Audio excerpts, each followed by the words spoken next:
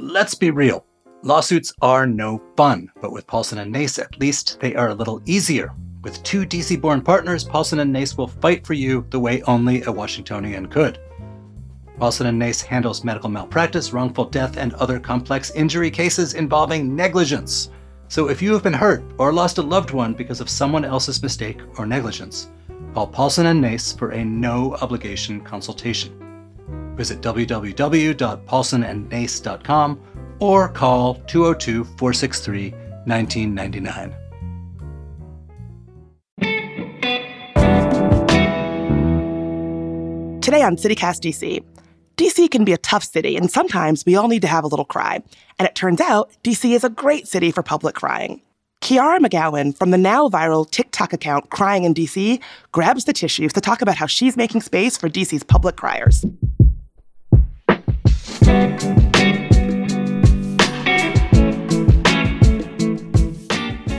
Today's Wednesday, August 9th. I'm Bridget Todd, and here's what DC is talking about.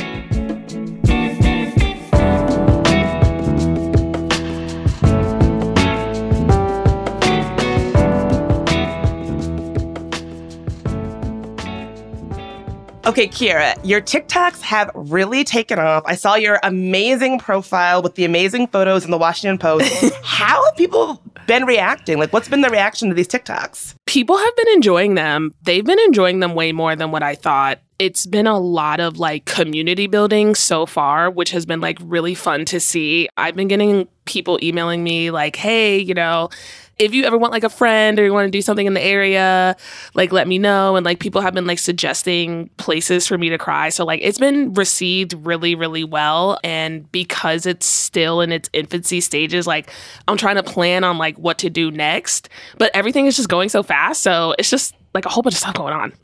Why do you think it's resonating so much with the DC community specifically? I think that like we're just all going through something right now. Like that's just kind of what it seems to me. Like my most recent video was about me like crying in Adams Morgan, and I posted about how just like I am just like grieving kind of like my past life in terms of like coming up here and what it was like when I had a job, when I was employed, when I was like living in a safe space and like stuff like that.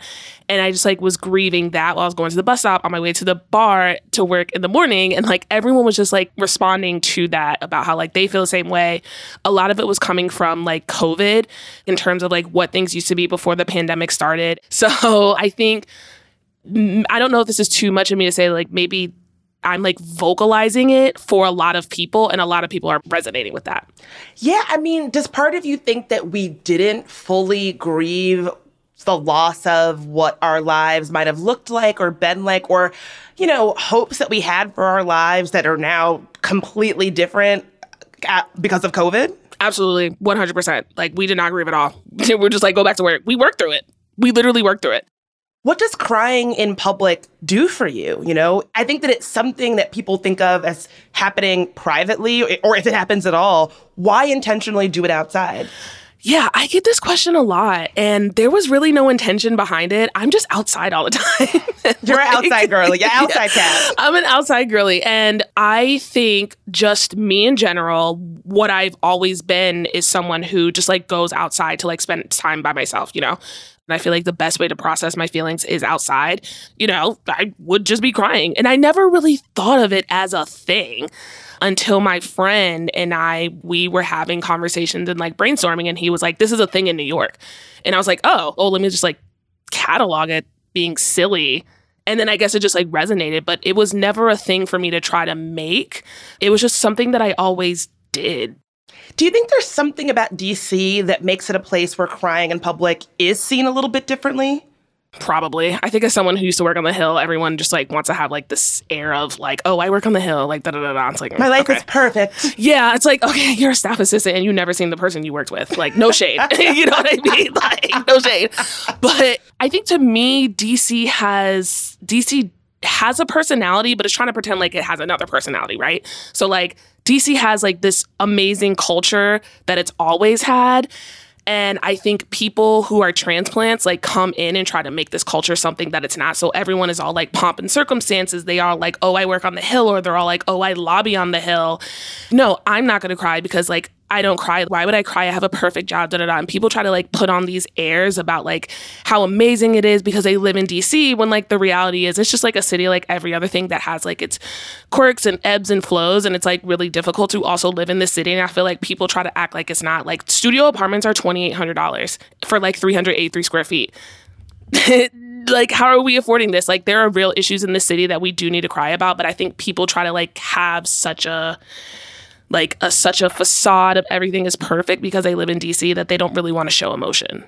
It's not an easy city to live in. It's like a city where it can feel like a lot of competition. If you move here at a certain time in your life, people that you think of as like your friends, your peers, can also in a weird way feel like your competitors, which I think can make it just feel like a little bit of a weird place to express that vulnerability. Absolutely. It's hard to live here as someone low income. Like, I am really struggling finding an apartment right now.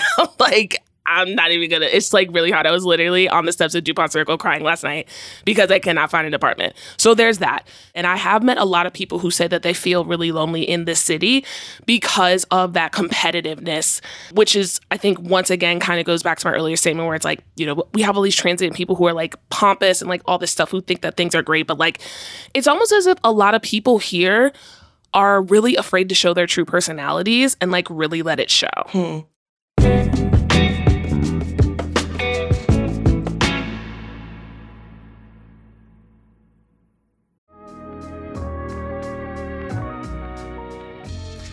It's time to get dressed up, DC. So Others Might Eat is having its Young Professionals Network Spring Soiree. That's to help raise funds for homelessness in DC. The gala is on the evening of May 17th at the National Museum of Women in the Arts. There will be live music from DJ Heat from the Washington Wizards, photo booths, food, and even a special appearance by a former actor from Pretty Little Liars. Wow! There will also be a canned food drive, so be sure to bring a few cans to support SUM's Food Pantry. Grab tickets before they're gone at sum.org/spring soiree. That's SOME.org/spring soiree. See you there.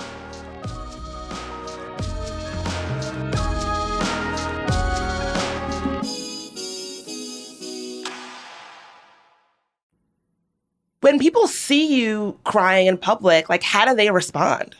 No one has ever said anything to me. They're just like, I'm going to pretend to be looking down at my phone. I'm not going to lie. I feel like I've been going through everything and crying in DC with like total authenticity. And like last night, I really had like a breakdown on DuPont Circle, like sitting on the steps of a random building. And there were a whole bunch of people walking past me. And like, they didn't say anything. But I will also say, I'm not like a loud crier. So that could be like a reason why no one really said anything either. Well, do you think that if someone sees someone else crying in public and feels safe and comfortable to do so, that they should be like, hey, sis, are you okay? Like, is there a community cultivation aspect to crying in public that you'd like to see? You know, when girls are like drunk and you see another drunk girl crying, like, yeah, we do need to bring that sense of community back. Like if she sees someone crying, like, girl, are you okay? Like, how are things? Like, whatever. I do feel that. I know me personally, I bottle up a lot of my feelings and I have a hard time like crying in front of people. Like even like my mom or like some of my best friends, I just have a hard time like crying in front of them. And I think I want to cultivate something like more with that and just like kind of like having that community cry. I would like that if that was more accepted too. Yeah, well, you'll be happy to know that I cried in public just yesterday. I was at DCA at the airport, and I was at one of those tiny little bars next to the gates.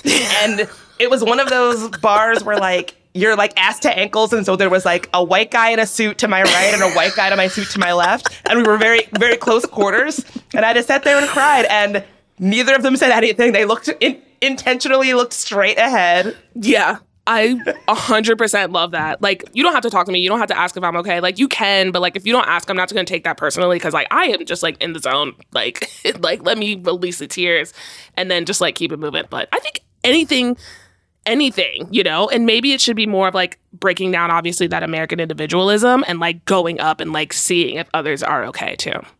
Well, $1 million question. What are the best places to cry in D.C.? Obviously, anything by the water, so Buzzard Point in the Yards. I think, actually, the Yards, personally, they have, like, the little benches by the water, and then there's, like, a bridge to walk over, and then they have, like, trees.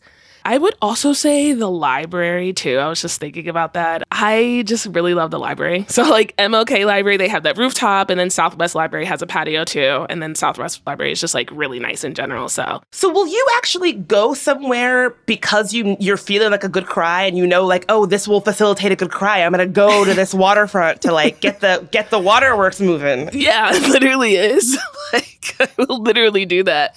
I do schedule them. Like I'm always just like, okay, I need to like go somewhere and just like, because sometimes I feel like crying in my room is a little depressing. But like no shade to anyone who does it. We all cry in our rooms. But like I said, I'm an outside girly, so I don't know what it is, but I just like to be like kind of in a big open space and just like being able to just like kind of like cry and just like kind of like shed those emotions and like just get that release.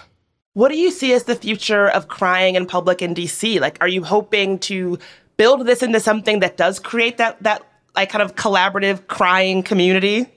I do. I've been thinking about it. I feel like there's a whole bunch of stuff like that I can do with it, which I love, but I am going to try to like do like community cries. So we're going to see how that works. I've had people like email me and reach out to me like saying like if they wanted to connect or like giving me places, but I'm thinking about that. Like I'm thinking about like a map to like different spaces and stuff like that. So I have a lot of ideas and it's just like a lot. I just have to like figure out how to execute them.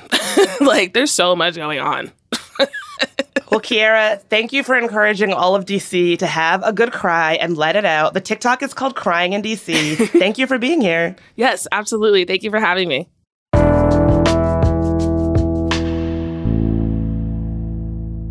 Before you go, here's some quick news. DC's Democratic Party has filed a lawsuit to keep ranked choice voting and open primaries off the November 2024 ballot. It says these election changes would violate local law and the Constitution. The lawsuit's first court date is scheduled for November. Also, the federal government is caught in a legal battle over its plan to remove Arlington Cemetery's Confederate memorial.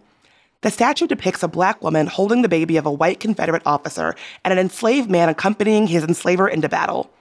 Those against the statue say it's racist and glosses over slavery's evils, but a group representing the descendants of Confederate soldiers say the statue represents reunification of the North and South, and that the Pentagon should have sought public comment before making a decision. Meanwhile, in more lawsuit news, a neighborhood group is trying to legally block the district from converting a George Washington University dorm into a homeless shelter. The ANC approved the city's plan in June, but the West End DC Community Association says the shelter would lead to an uptick in crime and property devaluation. And finally, it is a proud day for the DMV as Kimberly Winters from Virginia has officially broken the world record for the loudest burp by a woman. Prepare your ears. Measuring at 107.3 decibels, her belch was louder than a blender, an electric handheld drill, and some motorcycles.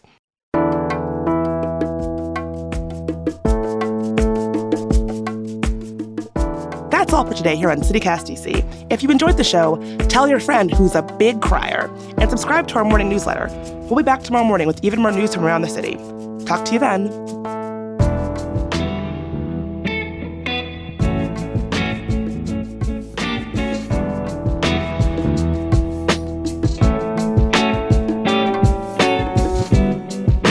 If I ever see you crying on Metro, I'll definitely be like, are you okay?